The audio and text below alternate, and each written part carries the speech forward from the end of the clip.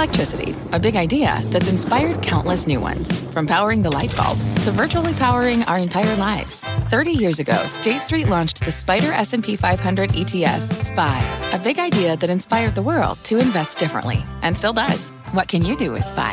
Before investing, consider the fund's investment objectives, risks, charges, and expenses. Visit ssga.com for a prospectus containing this and other information. Read it carefully before investing. SPY is subject to risks similar to those of stocks. All ETFs are subject to risk, including possible loss of principal. Alps Distributors, Inc. Distributor.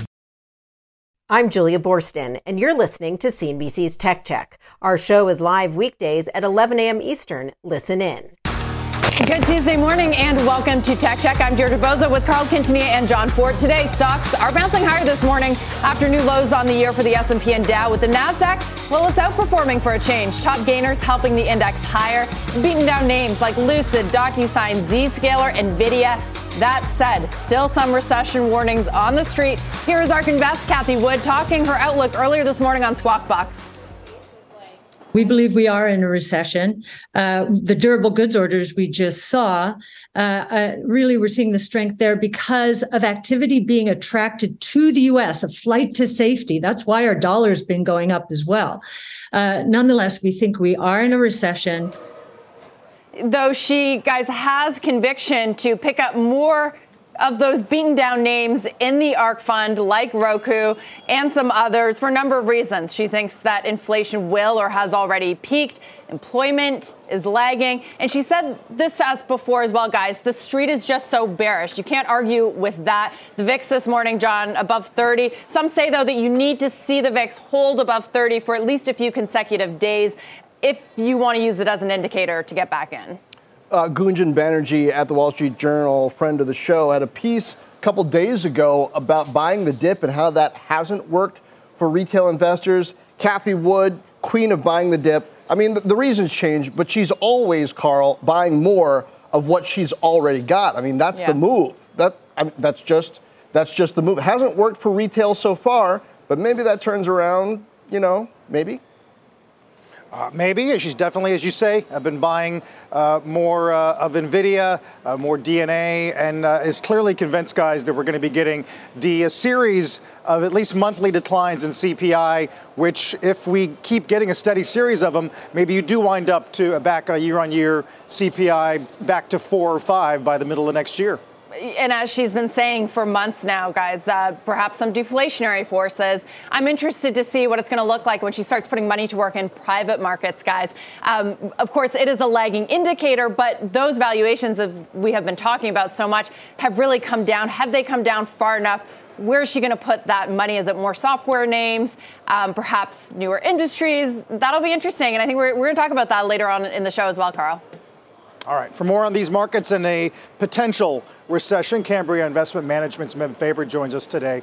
Meb, I wonder, just talking about some of the oversold conditions, certainly the 10-day AD line. You think we're ripe for a bounce, and how long lasting might that be?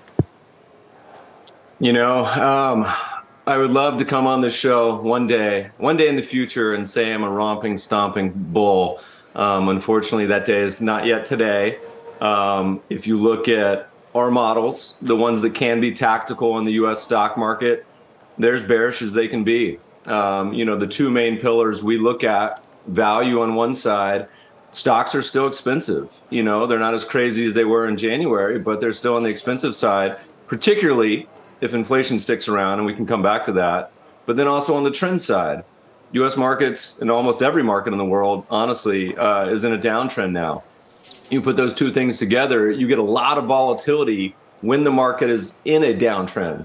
So the vast majority of the big up and down days occur when the market is already in an established downtrend. And if you miss both of those, we published some research on this years ago, you actually end up in a much better place, avoiding the 10 best and worst days, because they tend to cluster together, these like volatility gremlins. So usually it's better to sit out and wait for a better time. So if the multiple's gotten crushed because the market came to Jesus on rates, do you think they're going to come to Jesus on earnings once Q3 starts to print? The thing about when you mention the rates and its close cousin inflation, we did a tweet the beginning of the year that was very unpopular. We talked about it, said, look, historically speaking, when inflation's this high, these long-term PE ratios, they're down about half of from where we were at the beginning of the year, or excuse me, about half from where we are today, and much further from the beginning of the year. So yes, we've fallen 20%. This is a top 3 worst year ever for 60-40 if we close today in the last 100 years. The other 2 were in the Great Depression. It doesn't feel like a warm, fuzzy place, right? The average allocation portfolio is probably down 20%. But the thing is, it can get worse. That's the thing that 60-40 global allocation investors don't understand. It can get a lot worse. And so the problem is, if inflation sticks around, even if it goes back down to 6, 5, 4, the average multiple is low teens. And if we're in the mid to high 20s right now, you can see how there's a long way to go. Meb, I want to go back to what you said about stocks being expensive. Stocks are expensive, assuming what about 2023 revenue and earnings and beyond? Market cap weighted. And so you're right. When you say stocks, it doesn't mean everything. I can say I'm a romping, stomping bull on value stocks. A lot of the quants, the nerds like me, come out and say, look, there's this historic spread between the cheap stuff and the expensive. It's at levels not just in the U.S., but around the world, close to we've never seen before, which is great. Anytime you get in that like top 10, top 5 percentile, it's usually a good time. Doesn't mean it can't get worse, but usually a good time, particularly if inflation sticks around or is stickier. Some of the best investments during the 1970s, during the 1940s, places you could hide out were value stocks. Mm-hmm. If you look abroad, by the way, some of these foreign developed and emerging market countries have about a 7% dividend yield plus on some of these now, so we're looking extremely attractive. So what is the effect in all of this, and are you looking at the effect of housing costs, and I mean both surging rents and higher mortgage rates on how wealthy the consumer feels, and then how much money there is to spend when it comes to just discretionary spending that fuels the economy in a lot of these revenues? This is a little close to home because we're getting ready to sign a new office lease close to the beach, but I was told we can't sign it until Mercury's out of retrograde. So guys, we got about 4 more days. I live in LA, so this is kind of normal. But that was my argument. I said, we're entering a recession. This should be cheaper than it looks, but it's still expensive. Look, I don't know. I think housing obviously has had a magnificent run. Similar to a lot of things. The U.S. dollar has been an absolute wrecking ball. It feels like it's moving things off the rails all around the world. And by the way, that's historically, the U.S. dollar is about a 20% overvalued on a purchasing power basis versus much of the world, including Europe and particularly Japan. Historically, that's been a big tailwind for foreign stock investing from the U.S. standpoint over the course of the next 3, 5, 10 years. So it's been a headwind in the past, tailwind going forward. But a lot of these things that have simply moved up so long, often it takes time to digest. I hope housing comes down. It's expensive here for me in California. Yeah, me too. In San Francisco. I like that when Mercury's in retrograde, Meb. Okay, let me just present the other side of this. If you do come on one day, Meb, and you are a stomping bull in your words, is that an indication that you're too late? I mean, that was exactly Cathie Wood's point. When others are fearful, you should be getting in. It seems kind of like a peak moment here. How much lower do you think we could go? Why don't you think that this might be a good opportunity if you're willing to hold for at least a few years? I think that's fair. I think for the vast majority of long-time investors, I've actually been saying this on Twitter for a while and have been wrong depending on who you ask. But I say I love it that my retirement accounts just dollar cost average into emerging market stocks. I could not be happier if they just keep going down. And for the long-term investor, 10, 15, 20 plus years, awesome. Just dollar cost average away, keep investing. The problem with most people, as we know, is that time horizon only exists in theory. When it comes to how your behavior is going to be come into the year, come next year, I think it's really hard. So, I think there's 2 camps. Just go ahead, put it in, dollar cost average, and the other is simply wait for the trend to turn. And most of the trend followers know you get similar returns to buy and hold, if not better. You never pick the tops and the bottoms, though, and you're often wrong at turning points, but usually you get the meat of the move right, which is really all that matters with the long term.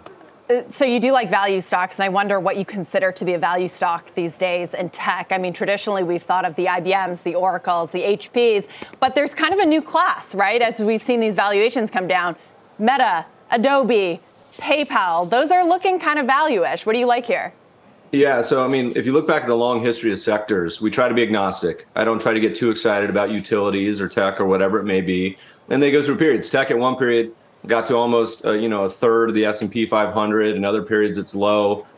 Same thing for energy, on and on. And so over the past few years, tech was the darling. What's interesting, so we have 3 shareholder yield ETFs, so value style funds. The U.S. has a very low tech weighting, but the emerging markets has a very high tech weighting. Which is always surprising to me. And it has the other areas you would expect for value, such as energy and industrial and materials. But emerging markets have been so beaten down that tech is a big part of the portfolio. So within the U.S., it's not there yet. But if we continue this move down, I would be really surprised if we didn't start adding to a big tech exposure in the coming months. Well, we definitely know when we're having you back, Meb, and that's when Mercury exits retrograde, I guess. October 2nd. Great to see you. All right, guys. Bye. October 2nd. So okay, much. well, put it in the calendar. Meanwhile, if you're thinking of putting your money to work, as we've been talking about, check out Communication Services. Dom Chu joins us with a breakdown of some cheap names to keep an eye on. Dom follows our discussion very nicely. Where's the value? Absolutely, Deirdre. To Meb Faber's point, a lot of times many investors like to look towards factors and the combination of factors that maybe kind of yell out, hey, this is a value type situation. Well, yesterday we looked at technology sector stocks that were trading below the industry or sector multiple when it comes to price to forward earnings, those earnings expectations over the next year. Today, we're going to look at comm services. Now, if you take a look at the comm services sector versus the Invesco QQQ Trust and the Spider S&P 500 ETF, it has been a big underperformer. And many of those mega cap technology names are the reason why. So if you watch that, then take a look at some of the valuations in the sector overall.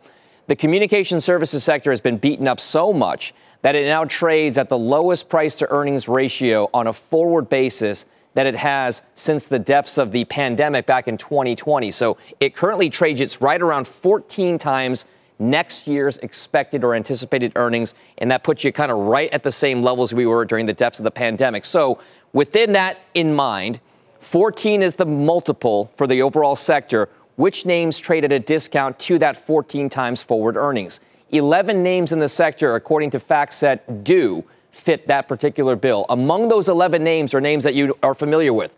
Meta Platforms, just about a 12.5, 13 times forward earnings. Paramount Global, 10.7 times. Verizon, 7.5. And then Lumen Technologies and AT&T both trade at roughly 6 times forward earnings. So as traders and investors look towards where you can find value, this is one of the factors they will look at, maybe an initial screen, maybe in combination with others, but keep an eye on those particular names. And John, when it comes down to it, if you look at those value names in the communication services sector, many of them are established ones out there. And by the way, if you're interested in which the other 11 names are, just check out my Twitter feed at The Domino. I've posted the rest of them up there. 5 of them here, the rest of them up on my Twitter feed. At The Domino. We'll check it out. You got it. Thanks. Speaking of cheap tech, 2022 weighing heavily on IPOs of the past and, well, if there were any of the present. Nearly 90% of companies that went public last year currently trading below their offer prices. That's according to data from Dealogic. So when will it be safe for private tech names looking to hit the market? Let's bring in Zillow co-founder, former CEO Spencer Rascoff for a closer look. There's actually a lot to talk about with you, Spencer. I actually want to start with real estate because I just called out Zillow there. You were involved with OfferPad coming to the public markets. And I'm curious about the impact of this quickly slowing housing market, rising rates on consumer behavior when it comes to retail investors and when it comes to some of these companies. What are you seeing? Well, unfortunately, I think the housing market's a little bit worse than most people realize, because when you look at data like Case-Shiller, that tends to be a paired sale methodology, which means Case-Shiller looks at homes that sold in the period, say last month, and then it looks back at when the last time those homes sold 3, 5, 10 years ago, and it calculates the delta. But if you look at the median value of all homes in a geography, that's actually declining in many parts of the country. So housing is very weak. That's to be expected. The Fed wants this when they raised rates from, or when mortgage rates went from 3% up to the mid 6s on their way to the mid 7s. This is what you'd expect would happen. And it is absolutely happening. So housing is slowing rapidly. However, homes are still selling pretty quickly. And this is a bit of a mind bender. I think some people have a hard time wrapping their mind around. The reason for this is there's very limited inventory because of mortgage rate lock-in. So if you bought your home 2 years ago, 4 years ago, 10 years ago, you probably have a 2, 3, 4% mortgage.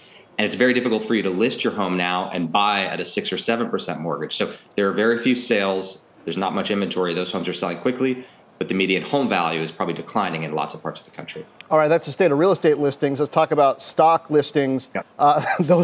There's limited inventory of those too, but of new ones, but for different reasons. When do you expect that to shift? And what are you doing when it comes to your own investments and SPACs? You dabbled in that. Yeah, so the IPO window now has been closed for 238 days. We haven't had a tech IPO greater than 50 million in 238 days. We've had one tech IPO this year versus 124 last year. So the window is slammed shut. I think it's going to stay closed until at least Q1, probably Q2, or maybe even Q3. And that's a pretty bearish point of view. But when you hear the Fed indicating that they're probably going to be raising another 50 to 100 plus basis points, that's going to slow the economy significantly. And you have to remember, like, we talk about the IPO window and IPO backlog as if it's some discrete thing. But really, the IPO market is just a little microcosm of the broader equity market. So look at the comps, John. So online retail down 70% last 12 months. Online advertising down 55% last 12 months. Digital marketplaces down 40%. So when you've got these public comps that have come way down, public market investors looking at new issuances, looking at IPOs, they expect a discount to those public comps because they're taking a risk buying a new issuance, a company that hasn't been public previously. And so when public comps are down that much, the IPO window is going to be slammed shut because companies don't want to sell into that buzzsaw. Yeah. So unfortunately, look for it to stay closed at least until next year. Well, to that point, Spencer, you are seeing some private companies take down their internal valuations, like an Instacart, which reportedly is still getting set to IPO later this year. So what will it take to open back up? Someone's got to go first. It's got to be a big name. Is that going to be Instacart? Yeah. So, I mean, I hope Instacart gets public this year. I'm pretty skeptical that they're going to get out this year. So in a normal market, you would look for, like, what does it take to be a good IPO candidate? You'd look for a company's ability to forecast, generally high growth, generally revenue scale, at least 100 million of revenue. In this market, you also need profitability or nearly profitable, especially unit level economics, unit level profitability, but ideally real profitability, and a bigger market cap, at least a 2 billion plus market cap, and then a marquee must own name with retail interest. So Instacart checks a lot of those boxes, but very little happens, very little equity issuance, even in a good market, happens between Thanksgiving and the end of the year. So if Instacart's going to get out, they have a very short window here, really just a couple weeks to get out before Thanksgiving, and I'm pretty skeptical. But what will reopen the market, I believe, sometime next year are going to be companies that meet these descriptions that I've just given. So forecastable, high growth, but most importantly, profitable. And that's new. We certainly haven't seen that in the IPO market for a couple of years. Yeah, I mean, we were talking about what a dramatic change in narrative that would be. Spencer, to take you back to housing, a lot of economists and JP Morgan desks like that are using Zillow data to suggest that shelter CPI is going to start to moderate and actually decline. Do you believe that, or is the dynamic of high mortgage rates going to force people to rent and keep rents relatively robust? Well, I believe it on the for sale side. I believe that home values, as I said, are declining in lots of parts of the country. And so that's going to reduce the value of homes. But affordability is going up or is getting worse because higher mortgage rates. So I think you're exactly right, Carl, that, just to say home values are worth 5% less in Los Angeles, that doesn't mean housing costs have gone down by 5%. On the contrary, housing costs probably went up because mortgage rates are higher than they were before. So it's the impact of housing on CPI is really a lagging indicator because you've got mortgage rates working against you as those tick up, even as it reduces the price of homes at the same time. So, Spencer, one more on OfferPad then. Spoke to Keith Raboy last week about the iBuying model. We got derailed, but I am genuinely interested in what happens in a downturn. Did the team at OfferPad stress for 6.5% plus mortgage rates? What happens to that long-term debt if interest rates are going to rise even further? Just walk me through what happens with this kind of model. Yeah, so we got derailed. That was a good euphemism, Deirdre. You did a great job in that interview, by the way. It was well done. Look, OfferPad's been a very frustrating situation. I'm a shareholder through the SPAC. The company has performed really well. It's exceeded its SPAC projections, but digital real estate has just been thrown by the wayside by the public markets, and that's been frustrating. What happens to these types of companies, OfferPad, Opendoor, and others, through a downturn is if they manage their book well, I think the value that they provide to a seller is increased because what they provide is certainty of a transaction to a home seller. And in a down market or a flat market, like we're in some markets right now, that's even more valuable to a seller. So these companies should be able to do well through downturn as long as they're well managed and they manage their book well. I think that having been said, it's going to be a couple quarters while they're in this penalty box as housing has just been thrown aside. And they're going to have to buckle down and just try to keep performing. And hopefully over time, if they're patient, the stocks will recover. All right. Spencer Rascoff, lots of good intelligence there. Appreciate it. Thank you for having me. And if you're looking for guidance amid the volatility, do not miss CNBC's Delivering Alpha conference, now just 24 hours away. Leslie Picker joins us now with a preview. Leslie, it is finally almost here. We're all very excited. It's finally almost here, and it's going to be a very busy day. It's hard to think of a better time to convene top investing minds from all different strategies, all different asset classes, to help us make some sense of the recent market volatility. In the tech space in particular, I'll be joined by two top-tier growth investors familiar to the Tech Check audience, Orlando Bravo of Thoma Bravo and Bill Ford of General Atlantic. Blackstone President John Gray and Whitney Wolfe Herd, the CEO of Bumble, will be speaking about their partnership as well. In the liquid markets, we have firesides scheduled with Duquesne's Stan Druckenmiller, Citadel's Ken Griffin, and PIMCO's Dan Ivison to get a sense of the up-to-the-minute perspective on the market environment. And of course, with the midterm elections actually 6 weeks away today, we'll get a sense of the political and regulatory landscape with Deputy Treasury Secretary Wally Adeyemo and Virginia Governor and former Carlyle co-CEO Glenn Youngkin. John Fort, of course, will be closing out the day with a macro panel comprised of Afsana Beschloss of Rock Creek and Julian Salisbury, who runs Goldman Sachs's asset management. As Deirdre said, the event is less than 24 hours away now, but I believe there are still tickets available if you'd like to attend or get more information about the event. Please visit deliveringalpha.com, or there should be a QR code on your screen. I don't see it popping up right now, but deliveringalpha.com should give you all the information you need. I'll send it back to you. All right. I'm sure there'll be another chance to put the QR code up on the screen. Leslie, thank Love you. A good it's going to be exciting code. Tomorrow. Yes. Leslie Picker. Still ahead, we'll get a check on the chips as some warn that NVIDIA is stuck in a valley, and domestic manufacturers ask, where are the workers? Big show ahead. Tech Check's just getting started.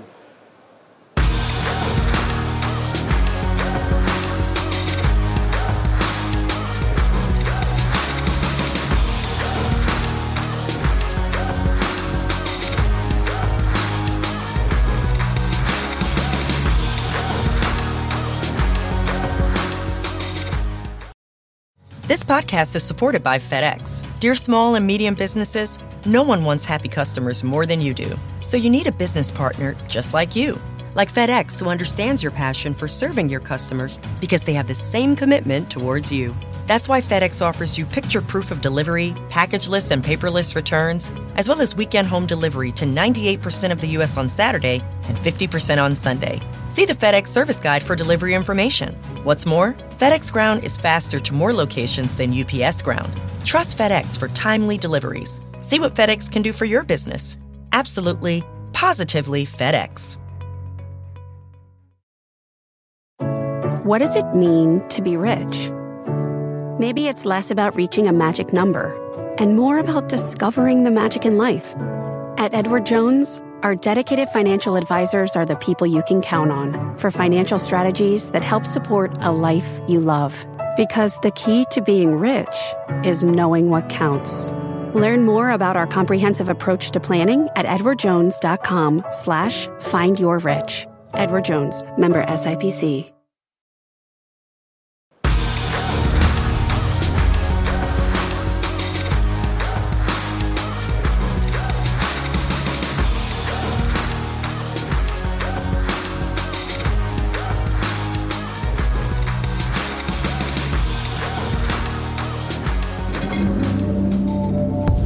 Let's get a gut check on NVIDIA. The stock is up more than 2% this morning, but the chipmaker has been facing an historic downturn. Investors saw a dip like this back in 2018, actually. But here's what it looks like if we zoom out to today. The Valley, it is steep, down nearly 60% this year and trading at lows not seen since March 2021. Most of the cost pressures come from a mix of overambition and a little bad luck. Developing the most advanced gaming chips on the market means making them larger and more difficult to afford. Building new chips for hyperscalers builds data center growth. That's up 60% year over year last quarter, but it does eat away at its cash pile. Plus, GPUs they had been selling to Ethereum miners. We know what's happened after the merge. They have become worthless since that switch to proof of stake. The question becomes, will bets like a library of digital models, aka NVIDIA's Omniverse, be enough to build the chip maker back up? Guys, this comes from a really great piece from Ben Thompson's Strategy newsletter. And the whole idea here is that NVIDIA has built itself into an industry leader, John, and they are gambling. They're taking some big chances and putting a lot of capital behind it for things that maybe gamers don't want now. They don't know they want it yet. So if you think that NVIDIA can kind of come out of this valley again, it could be a really good time to pick up shares in this company. Well, NVIDIA's got to be so much more than gaming, so much more than graphics, right? Even more than data center at this point to reach that next level, Carl. And Jensen over there has done a great job of, leading this company from being sort of an Intel-dominated also-ran into being a giant in the industry. Once that ARM acquisition got scuttled, I think there are continuing questions about how it becomes more of a platform driven not just by the chip cycles, but by software as well. And so that narrative will have to emerge in this environment as well. Mm-hmm. Yeah, it's a great point. People tried to argue earlier in the year, look, maybe if they just flush out the gaming channel, they can reset like they did in 2018. But the workloads have changed so much, John, that it's not just about having the best chips. You got to have build-outs beyond that. That's clearly what Jensen's been working on. Yep. And speaking of chips and build-outs, domestic manufacturers seeing a big windfall from the CHIPS Act. But where are the workers? Christina Partsinevelos is live from Intel's headquarters, or at least one of its facilities in Chandler, Arizona, I should say, joins us with more. Christina? Yeah, I want to focus on one part of those workers. Hispanics make up the second largest ethnic group in the United States, but they're severely underrepresented in science, technology, engineering, and math jobs, like 8%, actually. 8% of STEM jobs, like these technician roles. That's the reason why I'm in this white suit right now, because I have to be cleaned before you go into the fab. But finding that talent is just so difficult, especially when companies from Global Foundries to TSMC are spending billions of dollars on at least 13 fabs in the United States, which could potentially create anywhere between 40 and 50,000 new jobs in niche fields just in the next 3 years. But finding technicians, finding engineers, finding experts is not easy. And that is why we came to Intel, who has paired up with community colleges to find that underrepresented talent, and fast. 10 days of training for 4 hours a day, and they'll be able to develop into being an entry-level technician. We spoke with one Latina student who was a stay-at-home mom of 3, and then she entered that Intel program and has now been offered a job here. Her words on switching and entering this field. Just the word semiconductor, sometimes it's a little intimidating, but it's not. It's actually basic stuff, right? Like it's not super hard training or something that's out of this world. It's just tools, right?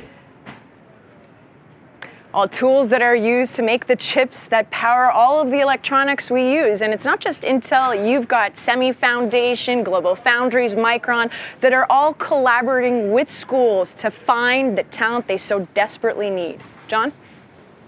Actually, I'll take it. It's such an important question because it's a national security issue and yet also a labor issue as well. Fascinating.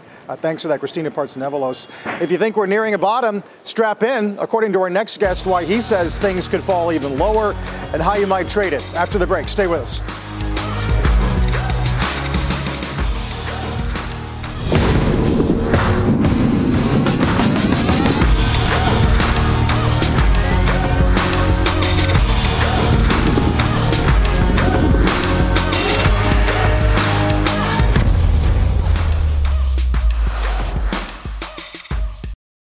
This podcast is supported by FedEx. Dear small and medium businesses, no one wants happy customers more than you do. So you need a business partner just like you. Like FedEx, who understands your passion for serving your customers because they have the same commitment towards you.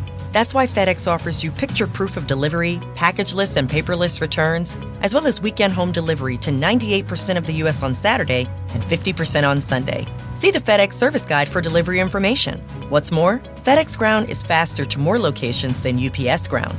Trust FedEx for timely deliveries. See what FedEx can do for your business.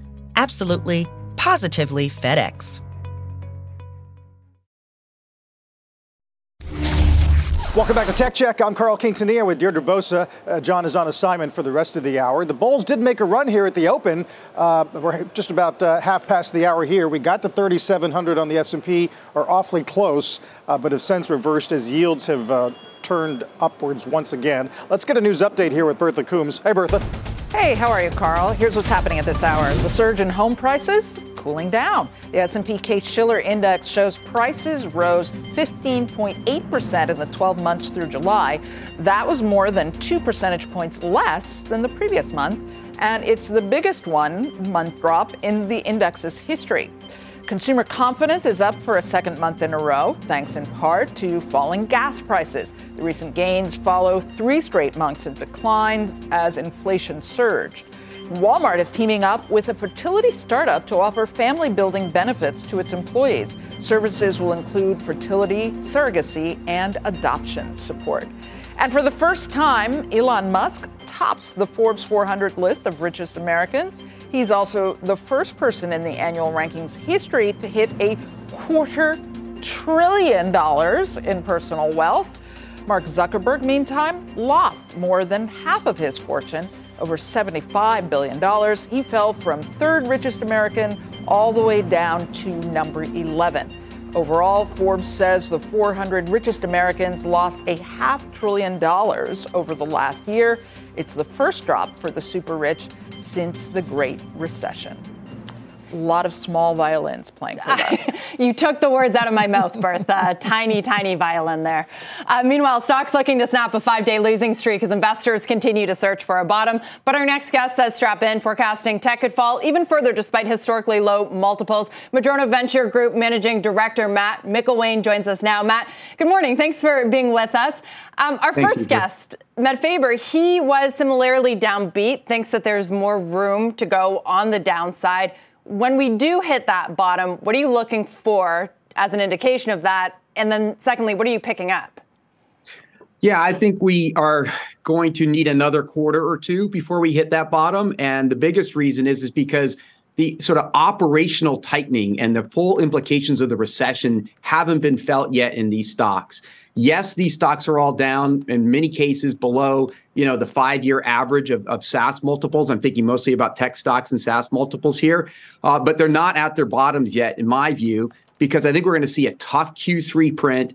And then there's going to be a lot of uncertainty going into Q4 about whether or not you're going to have the annual budget flush. So I'd like to see those two quarters play out before we go and look into any kind of buying.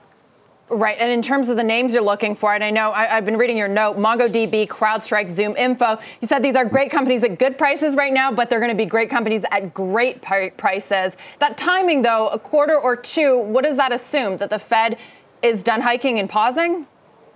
Yeah, so I would say, these are companies that were great prices at rich prices. They're great companies at rich prices a year ago. They are great companies at good prices today. They've executed all very well. But they are going to be, in my opinion, great companies at better prices in the future. And there's a couple of dynamics going on. I mean, you referenced the interest rates, but we've also got to look at, are they able to outperform the expectations? I mean, all of these companies have been basically beating and raising consistently, and they've been trying to now guide more cautiously into the next couple of quarters. I think those quarters are going to be tougher. I mean, the indications I'm seeing is that, Q3 is going to be quite a tough quarter. And the challenge is that you might be able to meet your revenue numbers, but it's your bookings and your billings that are going to be the pressure. And so you've got this tension between wanting to invest in the future, hire the sales capacity to keep selling, but need to get more sales productivity out of your current sales organization. And I think that we're going to lose out on the side of being a little bit lower on productivity and not nearly enough in terms of the results on the top line over the next quarter or two. Hey, Matt, if that's true, then why, some argue, was pre-announced season relatively light, or at least limited to certain sectors like, say, chemicals and industrials?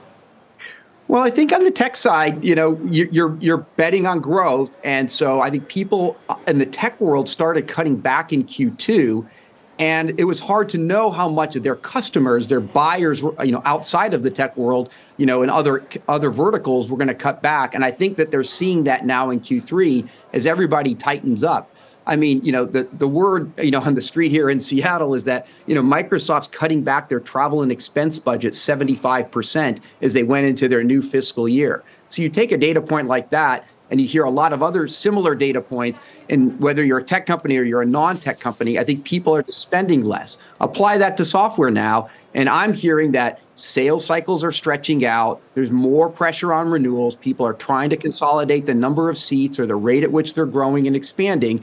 And that's going to be the near-term problem. Why I'm optimistic in the medium term, though, is because technology is fundamentally deflationary, and these business processes that are digitized and automated are going to help companies, whether they're the companies on the security side like CrowdStrike that automates security, or MongoDB, or even a bigger company like a ServiceNow. I mean, it could be choppy waters and I think it will be choppy waters for the next quarter or two. But come to the early to mid part of next year, I think a lot of these companies are going to see that they've been able to get the longer sales cycles absorbed and be executing well again and growing into 2023. Yeah. Well, so definitely ServiceNow was one of the first to warn us that's the environment we were headed into. You're also watching sort of the spread between public valuations and late stage private. What's that telling you right now? Well, what that's telling me right now is it's better to buy public companies. The public companies have adjusted again, back to below those the 5-year multiple. The SaaS multiple averages about 8x forward 12 months revenue. And we're down at the 6x level. We were at 15 a year ago, just to show the contrast there. In the private companies, the companies that raised money as so-called unicorns, $1 to $4 billion range, the kind of newer unicorns, on average, those companies have less than 20 million in revenue. So just think about the 25 to 50x revenue multiples that many of those later stage private companies are sitting on. So we still see that there's going to be a lot of adjustment in later stage private valuations. And on top of that, a lot of the players that were setting the price in later stage private valuations over the last couple of years have now moved away from that market. And so I think it's going to be a tough time unless you execute extremely well as a late stage private company for valuations in that sector. And the last thing, of course, is that there's not going to be any IPOs anytime in the near future. Yeah. You also have to execute well if you're an investor. To that point, Cathie Wood this morning announcing her venture fund, which will allow sort of ordinary investors to invest in private companies. What do you make of that? What does it mean for traditional venture capital, somewhere you operate? And what do you make of that 2 3/4% management fee? Well, everybody's got to, negotiate their own management fee. So I won't comment on that. What I will say, though, is that there is incredible innovation happening in venture. And if you have access to the people and the insights and the innovations that are out there, and you can get in early, at lowish valuations and help build these companies. Think about some of the next gen, machine learning companies. You were talking about NVIDIA earlier. And I think that they didn't talk enough about the potential of NVIDIA as a major player in machine learning.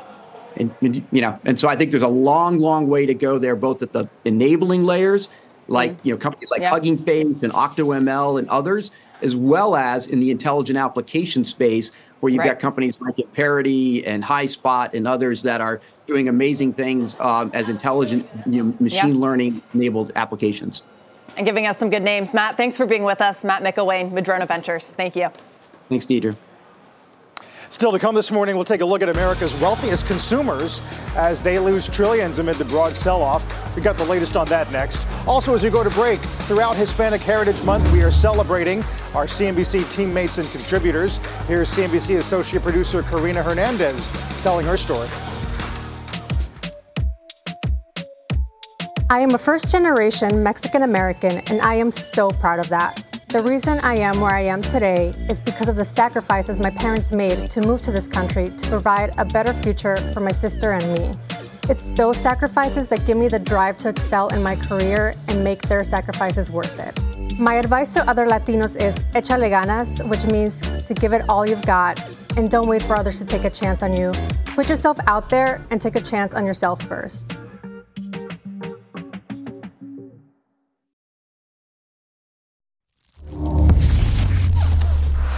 If you have felt some pain as stocks sold off, you're not alone. Stock market losses this year have cut American wealth by nearly $10 trillion.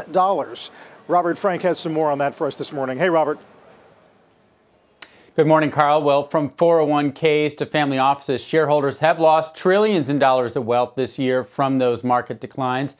New data from the Federal Reserve showing that the value of Americans' holdings of corporate equities and mutual fund shares falling by $9.2 trillion. That's as of July 1st.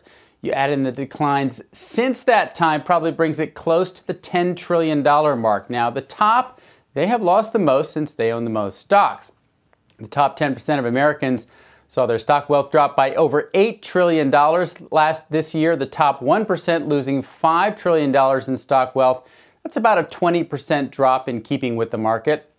Rising home prices have helped a bit, but not nearly enough to offset the stock wealth declines. Real estate holdings up $3 trillion this year.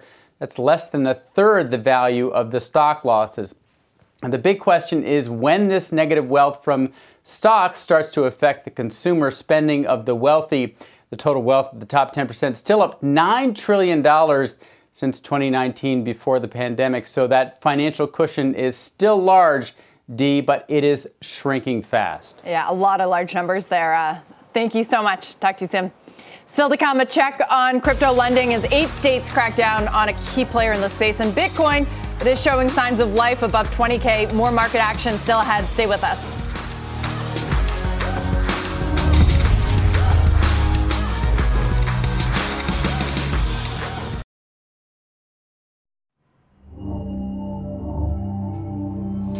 A lot of news in the embattled crypto lending space as Voyager Digital inks a deal with Sam Bankman-Fried's FTX. 8 states announced cease and desist orders for another name in the space. Kay Bruni is on top of all of the headlines. I didn't even mention half of them. There's so much going on this morning, Dee. Let's start with FTX.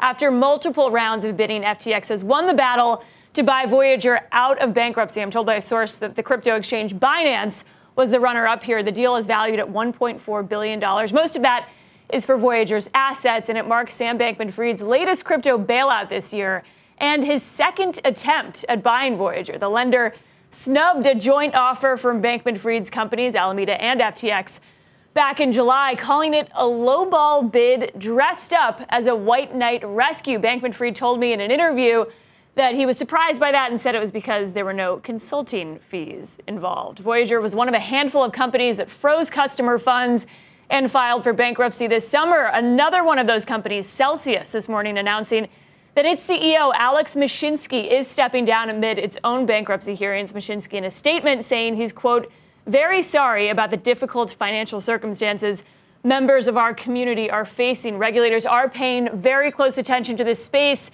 Late yesterday, we also reported that 8 states are bringing actions against the lending platform Nexo for offering unregistered interest-bearing accounts. Those offered 36% interest. In some cases, Nexo says that it's working with regulators and really tried to separate itself from some of the other lenders. It didn't offer uncollateralized loans or freeze withdrawals and says it had no exposure to the now defunct cryptocurrency Terra and Luna. This morning, as if we don't have enough headlines in crypto, Nexo, that same company, announcing it was acquiring a stake in a chartered U.S. bank, Summit National Bank, which would let Nexo offer bank accounts directly to clients. We'll see how regulators feel about that. And Dee, one more headline that we were just talking about. Brett Harrison, FTX's U.S. CEO, or the president of FTX, stepping down. He says, I'm reading a tweet here, but he says over the next couple months he'll be transferring his responsibilities, moving into more of an advisory role. of the company. But Alex Mashinsky, Brett Harris. Yeah, and in the past, Binance, right? It's hard to keep these U.S. Leaders of the exchanges. Yeah. Thank you, Kate Rooney. Thanks, Steve. Carl? That is a lot, guys. Meantime, Dow's gone negative, down about 35 points. NASDAQ still in the green, but well off the highs of the morning with gains of about 0.5%. We're back in a moment.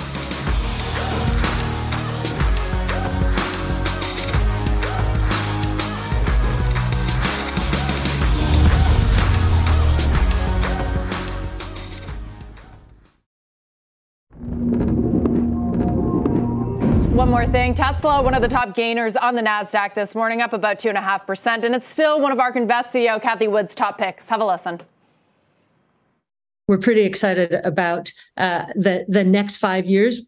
I think this year there will be almost 8 million EVs sold around the world. We think that goes to 60 million in 5 years. And we think Tesla's in the driver's seat. I mean, Carl, if you take a look at Tesla's performance over the last 12 months, it's up 12.5%. All the other mega caps, save Apple, are significantly lower in that time frame. Yeah, and we paid a lot of attention to this headline out of Electric today saying they're asking workers for help on the prospect of very high delivery volume toward the end of the quarter. So we're going to watch Tesla. Huge day for EVs, all kinds of news. And even though, Dee, we opened up with only one name red on the S&P, we've given a lot back and the Dow's down 42. Let's get to the half. You've been listening to CNBC's Tech Check. You can always catch us live weekdays at 11 a.m. This podcast is supported by FedEx. Dear small and medium businesses, no one wants happy customers more than you do. That's why FedEx offers you picture proof of delivery, packageless and paperless returns, as well as weekend home delivery to 98% of the U.S. on Saturday and 50% on Sunday. See the FedEx service guide for delivery information. FedEx Ground service is also faster to more locations than UPS Ground. See what FedEx can do for your business. Absolutely, positively FedEx.